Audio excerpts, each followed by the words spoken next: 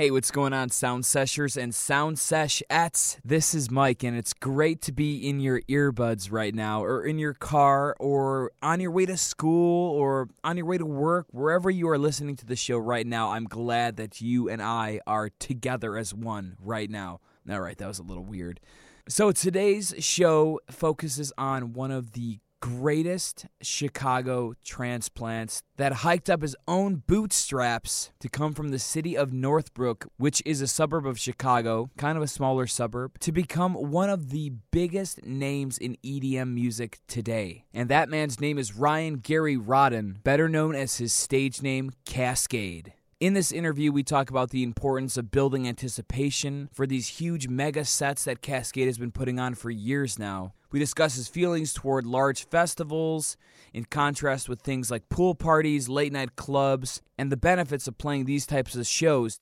And being from Chicago, we also talk about his presence and the footprint he left here in the city. He was the first DJ to sell out Navy Pier. His YouTube videos have well over 1 billion hits, basically. I think the biggest one that I saw was 7.4 million hits that was only released a few years ago. And for a music artist, this is incredible. We talk about the influence Chicago had on his early work, the early EDM scene that he was a part of, and how he broke out of it to get to the level he's at now. We also talk about the creation of melody when it comes to music. Even though with EDM music, electric dance music, a lot of it is focused on soundscapes and music beds, which create this house music-y flow sensation that you often hear in traditional house and bass music. We go into what he does when he's not on the stage, what he does on the road, what movies he's watching, and how he's a little bit of a sweater at times. You're going to have to listen to this interview to find out what that means. And as always, be sure to find this and many, many more interviews at itunes.com/soundsessions. Be sure to subscribe there. Go to our Instagram page, SoundSessionsWGN. You can find anything on me at michaelheidemann.com. Yes, that's my last name, Heidemann. It's very German, it's very strong, and it's very, very long. And that's with 2 N's, too, so michaelheidemann.com right there. But I will not keep you any further from this interview. One quick note, I did this interview in one of our studios, which had the air conditioning blasting the entire time, so that is that noise you hear. But don't let that deter you from the great, great man that you are about to hear. This is our interview with the one and only Kaskade. Yo, what's happening? This is Kaskade, and you are listening to Sound Sessions.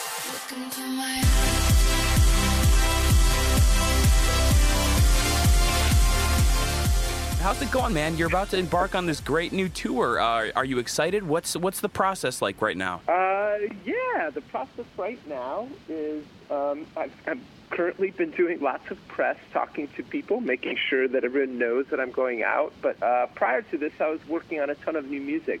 I've really spent the last 6 months in the studio and, just working on new material, prepping and getting ready for the show. Nice, yeah. I actually had seen you before and here in Chicago at Spring Awakening a few years ago. Blown away by your set, as is like everyone who usually goes when you check out a Kaskade show. I see that you put a lot of emphasis on the intro to things, and now that you're introing into this tour, what's like the things you look for to really start that show up? Because I find that's very important in your rundown. It is because. I don't know, the intro, there's always so much anticipation, so it's trying to get that moment right and use that anticipation to kind of set the mood for the rest of the performance. And, it's definitely something I put a lot of thought into. I'm glad you recognize that. Thank you. I actually am. That's what I'm doing when I hang up with you guys. I'm going to go work on the intro for Spring Fling. That's what the next 2 days entails, me finalizing that and trying to figure out exactly what I'm going to start the show off with. Right on, because it's very important. You just like you're saying, there's a lot of anticipation for you to get on the stage, and then you're like, what's the beat that I'm gonna drop to get this place on fire? How are the crowds? Have the crowds been at these big festivals? Because this is kind of a big show, as opposed to maybe something at a smaller venue. Do you prefer playing these huge festivals? I don't really have a preference. The festivals are fun. The nightclubs are fun. The afternoon pool parties are fun. I think they all kind of have their own, their own thing that they bring to the table and their own, uniqueness, and allow me to kind of stretch out and play different music to each of these crowds. Mm-hmm. So for me, I'm just up to trying new stuff. But the festivals are interesting because,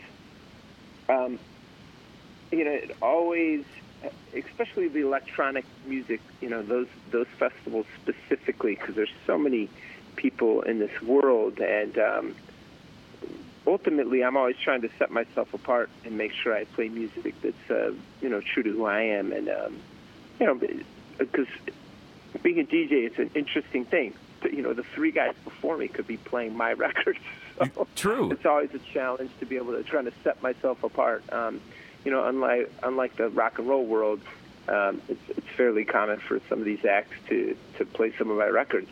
But I think the thing I have the most success with is really kind of focusing in on my music, and making sure I showcase, some of the tunes that I've remixed or written and produced, over the last little while. Mm-hmm, mm-hmm. That's really great. Being from Chicago, you're the first person to sell out Navy Pier. You have this great presence here in the city. I wanted to know, though, what was it like, when you were getting your start here in the city of Chicago, and what was the scene like then? What kind of pushed you past, the normal soundbar kind of club DJ to this level that you're at now, being from, the city of Chicago? Chicago was a huge influence on me as a kid, and that's where I got my start, and I think those early house records and the early scene there influenced me as an artist and as a person. As to how I broke out of that, I don't know. I never really looked at music or making music and playing shows. I never really took it very seriously. I think for me, I had that huge influence in my life, and once I left the city, I realized, I really love this. And not as many people around the world are doing as I had thought. I was a kid growing up in Chicago. I thought everybody was into house music like we were. It really took me kind of leaving the city and, heading west and eventually landing in California to kind of, stretch my legs out, per se. And find myself as an artist. And really, I think the differentiating factor and the thing that kind of, propelled me to that next level was honing in on writing and producing my own material. There's like a million DJs out there, and anyone with like an iPod and auxiliary cable consider themselves a DJ. But I think in this day and age, to be an electronic music artist, you really need to write your own music and put a unique flavor to it. Something that represents you. Yeah, that's very true. It speaks to the genuineness of your music. I think that's why people are drawn to it so much, because the way that you were able to craft things, it's almost like writing a rock song or like a love song. You piece it together very well. That's very interesting. What kind of just piggybacking on that, what kind of influence goes into your songwriting process? Like, what are you doing outside of the box that's like, this is going to be a sick beat right here coming up? Like, where do you get that kind of influence for making it? Is it just a skeleton of a song, or could you speak a little bit on that? Yeah. There's kind of two factors, right? There's the lyrics and the melody, which really for the last 20 years, that's what I've kind of honed in on and made paramount. I made that most important, which is counterintuitive because in electronic music, the soundscape, the actual music bed, kind of the second part of the song is what's so important. But to me, when I moved to San Francisco, I saw, kind of these styles coming and going. And at that point, this is in the early 2000s, deep house was extremely popular.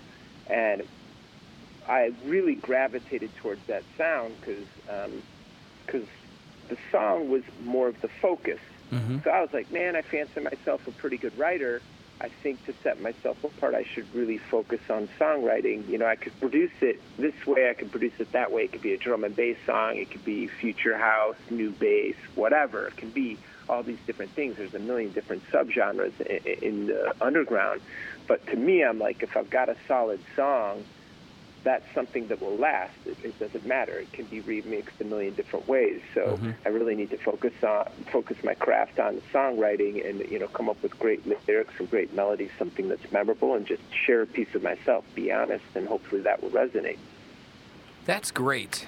I truly like that because, you know, it's good to see there's some musicians out there that, you know, could be a little bit jaded by the industry and everything like that, but it seems like you really got your feet on the ground, which is why, you know, the people keep coming out. They can see that pureness in your music. Yeah, thanks, man. Appreciate it. Yeah, I think, and that's cool, and I think it set me apart as an artist, and certainly in the electronic music world, but I think the thing that it really did is people connected to these songs, and I wasn't really prepared for that, and I didn't, you know, I didn't know how it would all play out, but it's something that's really cool. So now my shows, honestly, I'm just kind of like looking back over my catalog and playing some of my favorite songs and some of the greatest hits, and then, you know, playing stuff that I'm currently working on, music that's about to come out. So that's kind of how I've shaped my songs. As the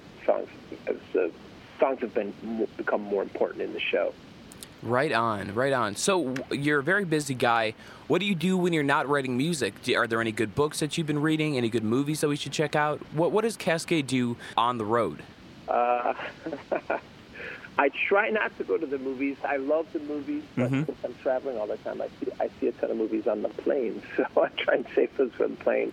I read quite a bit. I surf, I skate, I run, I swim. I like being outside. Yeah, you know, just being outside, being active. Yeah. I can tell. Okay, that's pretty fair. You're staying active. I mean, you're on stage all that time. I'm sure you're dripping sweat, so I'm sure that you're a very active guy. That is the truth. I'm a sweater when I play shows. all that jumping around. It's so much good energy, though. Good energy. All right, so you had some roots here in Chicago. We got to know, the listeners want to find out, what did you do back in the day here in Chicago for fun, or when you come back? Are there any specific restaurants or anything you hit up that you're like, you guys got to check out this place. It's fantastic here in the city. Anything like that? I'm not going to give specifics because those are fighting words, but I always try and get some food. I always get a hot dog. We don't have hot dogs here in LA like you guys got in Chicago, and I miss a proper deep dish pizza, and I miss a good hot dog. So typically the first thing I do when I land is go and get a hot dog and enjoy that. And everybody's like, well, which one do you get? And I'm like, we don't have anything here, so I don't even have to be specific when I go to Chicago because you guys got one on every corner, and they all taste delicious to me.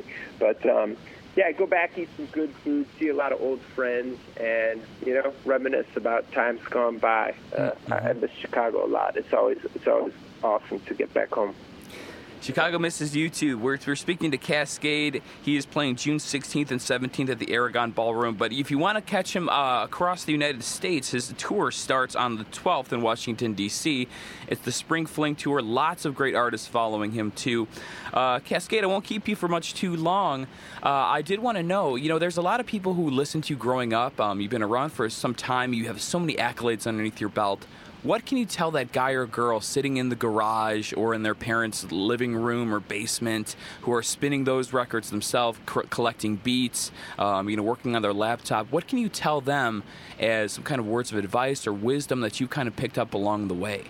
I think you need to be really honest with yourself and see what part of the music do you love? Do you love promoting it? Are you supposed to be a promoter? Do you love to be a DJ? Are you a songwriter? Are you a producer? I think find where your strength lies and really focus in on that first, and then kind of learn these other disciplines later.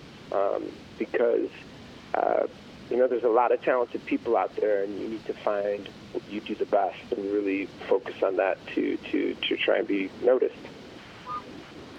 That's true. It's been great talking to you, Kaskade. That's, a lot of people look up to you, so we really appreciate the time and effort that you put in. You can catch him again on June 16th and 17th at the Aragon Ballroom here in Chicago. If you want to check out his music or any other great tour dates, you can check him out at kaskademusic.com. Kaskade, my man, thanks again for joining us here on Sound Sessions. Thank you very much, guys. No matter where we go.